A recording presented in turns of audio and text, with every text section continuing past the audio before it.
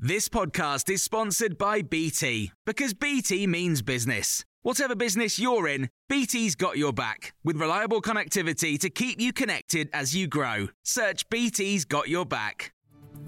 This is the Times afternoon briefing on Wednesday the 15th of September.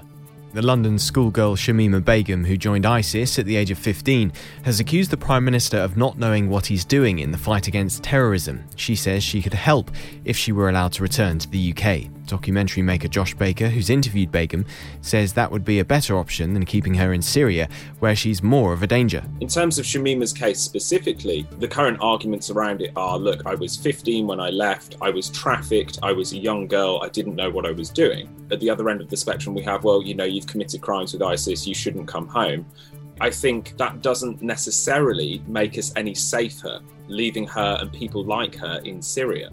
25 climate change protesters have been arrested after parts of the M25 were blocked for the second time this week. Activists from Insulate Britain and Extinction Rebellion have been at junctions in Hertfordshire and Surrey, causing significant tailbacks.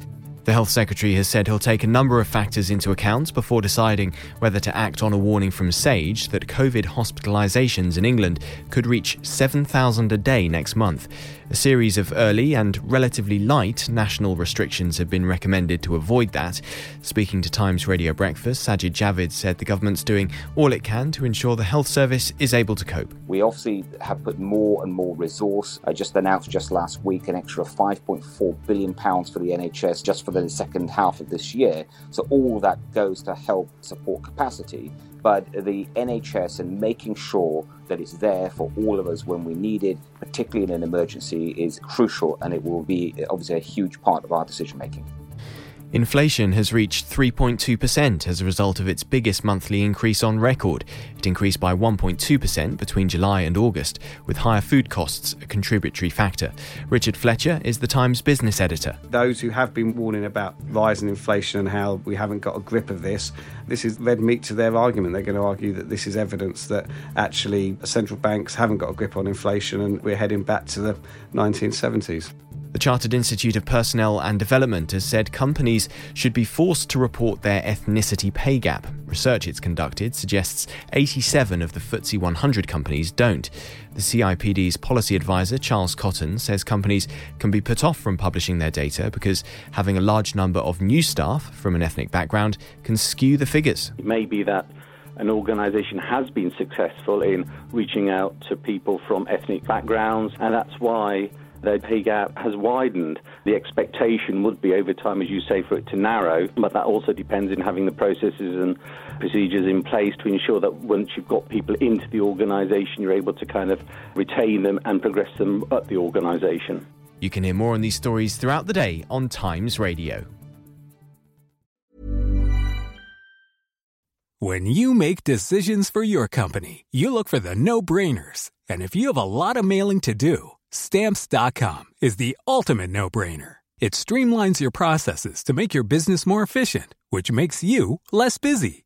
Mail checks, invoices, legal documents, and everything you need to keep your business running with Stamps.com.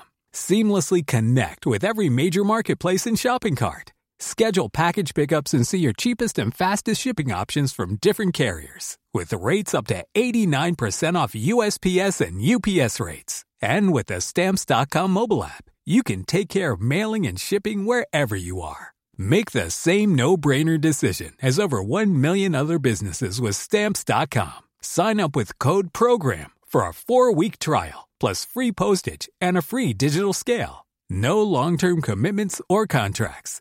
That's Stamps.com. Code PROGRAM. Hi, I'm Jane Garvey. And I'm Fee Glover. Off Air with Jane and Fee is going live. We are taking to the stage at the amazing Crucible Theatre in Sheffield on Friday, the 31st of May. It'll be a night full of surprises. We'll have a special guest, we'll involve you in the audience, and we'll embarrass ourselves. You really won't want to miss it. Well, the surprise is we don't yet know what's in it, so it genuinely is a night of surprises. Well, you've surprised me already. It's not just us. Our live show is part of an exciting new podcast festival called Crossroads Wires, which is taking place in some really amazing venues across Sheffield from the 31st of May to the 2nd of June. So other podcasters that you'll be able to see include Katie Price, Catherine Ryan, Romesh Ranganathan and the original Adam Buxton. But there's also a whole host of free fringe events, family shows, surprise acts and after parties that Jane and I haven't yet been invited to. I'm sure it's only a matter of time. Head to crosswires.live for tickets and more information.